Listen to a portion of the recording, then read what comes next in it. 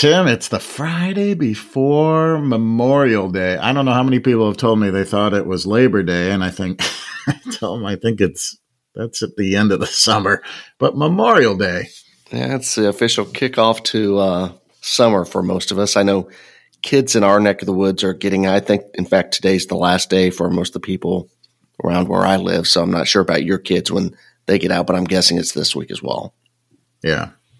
And Memorial Day is, barbecues and family and all that good stuff. But it's a time for us to honor those that gave the ultimate sacrifice. That's right.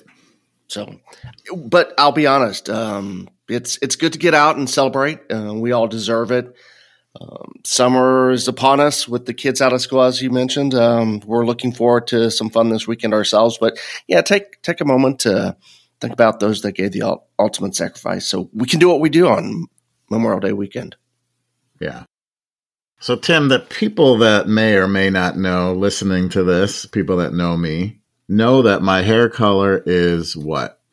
White. That's right. It's white. Same as mine. So I got a haircut yesterday. Uh-oh. And I've been going to the same woman for 15 years in Sycamore here. And every time I tell her hey, we should put color in it or something like that, she always just kind of sneers and says, nah, that's not a good idea. And I said, what about, cutting my hair bald? No, that's not a good idea. Well, JP, I'm going to jump in. You've got a nice coif of hair. As someone who's follically challenged as myself, I envy people that are our age like you that have a nice coif of hair. Okay. So this podcast is, we're always good on fashion statements. So anyway, there was another woman cutting someone else's hair, and she came over and she's like, they have a conditioner that can color hair, and then it just washes out like after a week. And then my hair cutter said, well, there's also a shampoo that you can buy, and it colors your hair whatever color you want. And so the other woman came over with this jar, and it seriously looked like motor oil, but it was purple. And I'm like, oof, yeah, I don't know. And then my hairdresser said, no, it's like a shampoo that you put on, and it's purple. It's like a violet tinge to it. And she said, it'll turn your head purple. And it's not like overly dramatically purple. It's just got a slight tinge to it, and it washes out in a few days. And meanwhile, there's like this guy waiting for his haircut. And he's more like a Harley guy, and he's just laughing the whole time listening to this. And so anyway, I said, yeah, let's give it a shot. So she's like, yeah, I'll re-shampoo your hair with this purple stuff. And so she's shampooing, and it's got the lather, and she goes, I wish I had a mirror. And I said, well, I can look on my phone, it's the 21st century, Tim. And I said, I look on my phone, and there it is, this big purple giant, I don't know what you call it. And she goes, no, well, when it washes out, you'll notice, it's not that dramatic. Oh, good. So she washes it all out, dries it all out, puts a little gel on my hair. She goes, you ready to go? Tim, I'm going to show you my hair. What color does it look like? It's not it's as white as it can be. It's normal. I think I got ripped off, Tim. I got scammed. I was expecting like Guy Fieri or something popping out of the hat. So I got $25 down on this shampoo that's supposed to color your hair. I'm going to try it again until it does turn purple. So I'm going to keep at it. And you decided purple's the color you want to go with? Purple gets attention, Tim. We know that. Truth be told, it's my favorite color. Yeah. It was my mother-in-law's favorite color too. So in honor of her, I'm going to have purple hair. I think my wife had a purple streak in her hair for a couple months, a few years back when she went through that phase. You'll look good. I did bleach the back of my hair once, and it was like, the sandy red, when I had color in my hair, it was sandy red. And then I had like this bleach white in the back, kind of when I was sporting a mullet. I don't know why I did that. It looked ridiculous, but in the 80s, it was something we did in the 80s. I had big rock star hair in the 80s as well. Yeah. All right. So let's talk about a couple topics. I recently posted a story on mechanicalhub.com. It's actually on all three. So if you go to Hydronics Hub or plumbingperspective.com, you can find it. But it's this infiltration, I don't know if that's the right word, of private equity firms purchasing HVAC companies. And did a little research on it, talked to a couple industry experts, Dan Foley of Foley Mechanical and Mike Prinkavage Jr. out of California.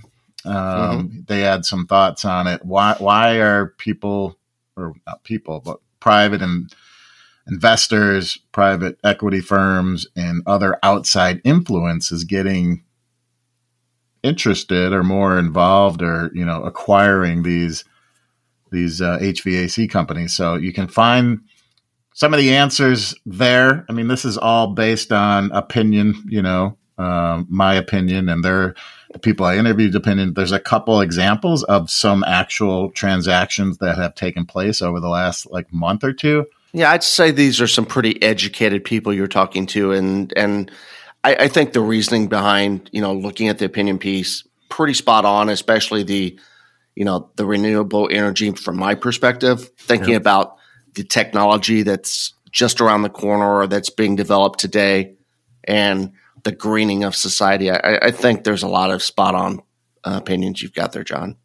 Check that out. Again, it's on mechanicalhub.com.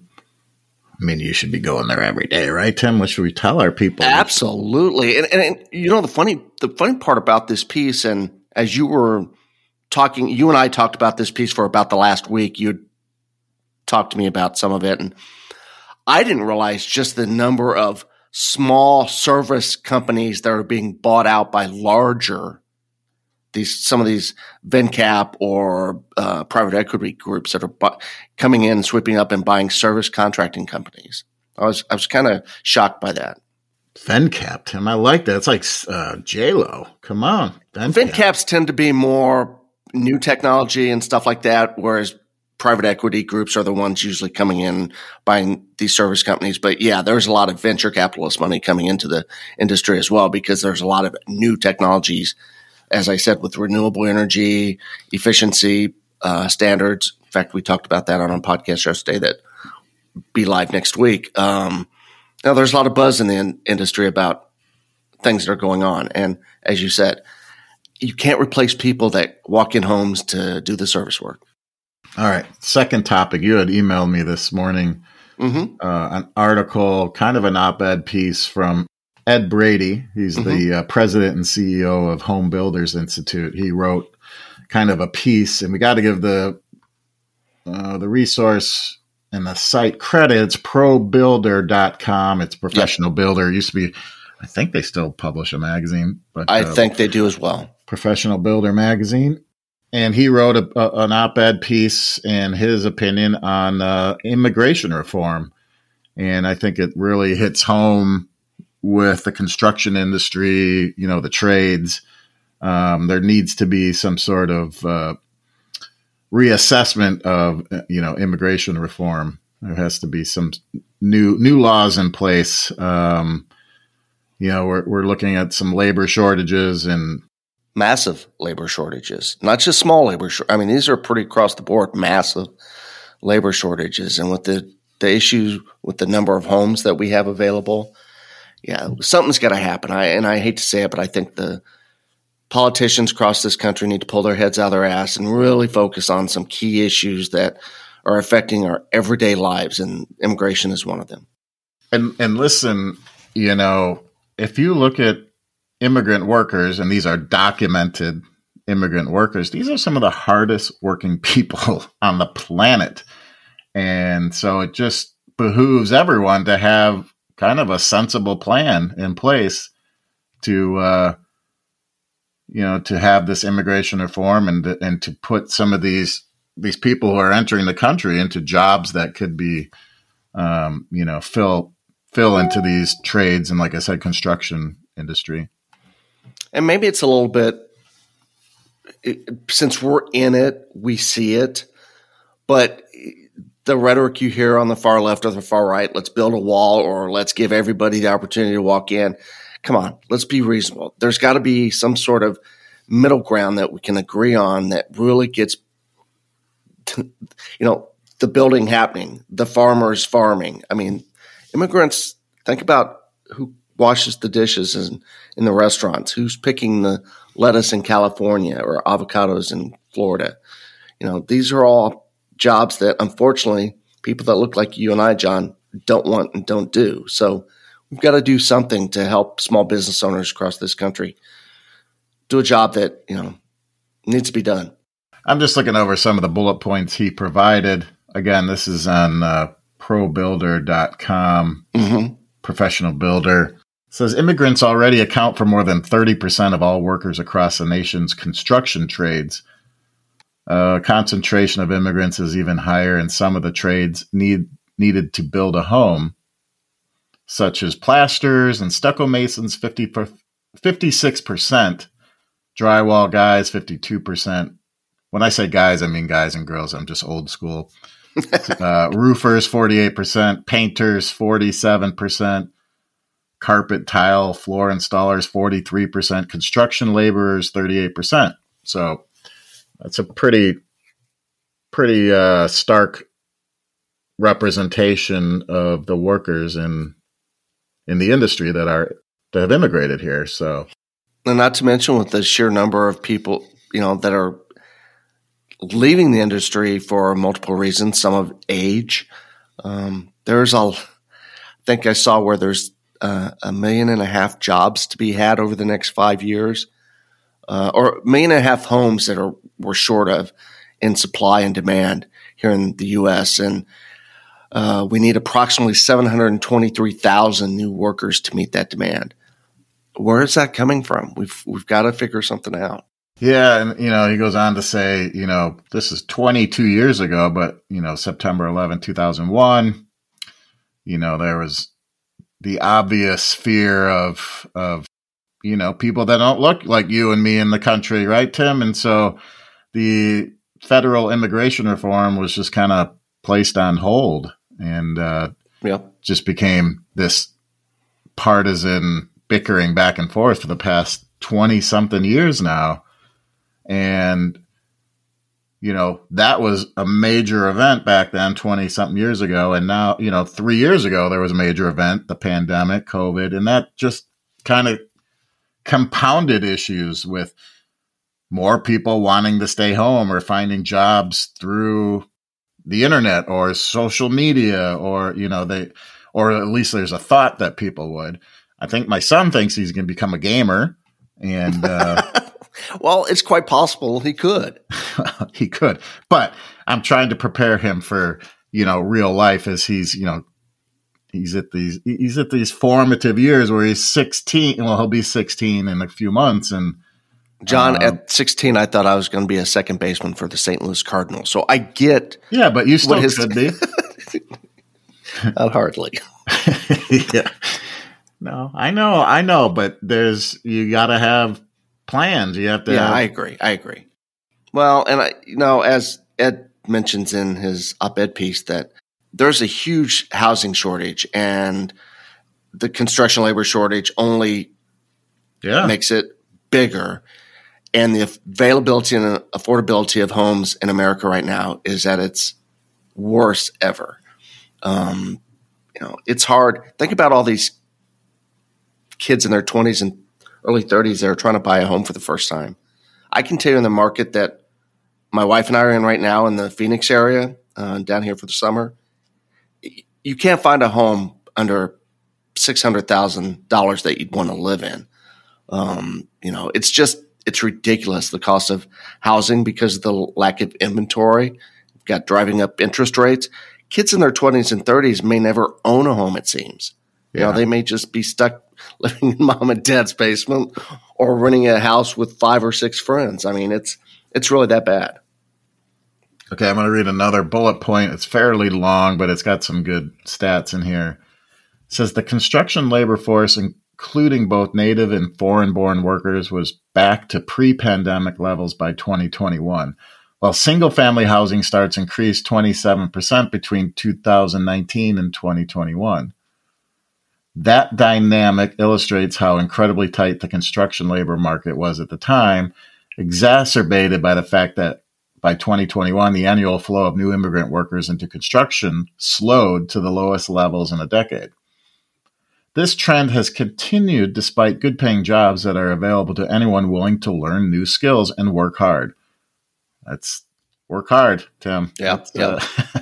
Hourly wages in construction are higher than in any other industries. The average hourly earnings in construction have increased 5.4% since last year to approach $36 per hour. For context, the average hourly wage in manufacturing is $31.80. In trade, transportation, and utilities, it's $27.67, and in the private sector, it's $33.20. So, I mean, this is good living. Good living.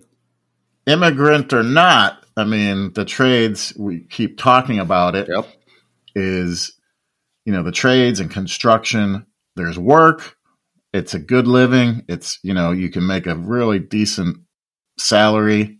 Just got to keep, pushing this message out. Like I said, this is from Ed Brady, and we had him on our podcast. Yeah, I was going to say, we've had him on the podcast. Yeah, so he is the president and CEO of Home Builders Institute. You can go over to probuilder.com to check out his full article there. So it's good stuff. It's good stuff. Shines a light on. It's stuff we talk about a lot, and hopefully something happens.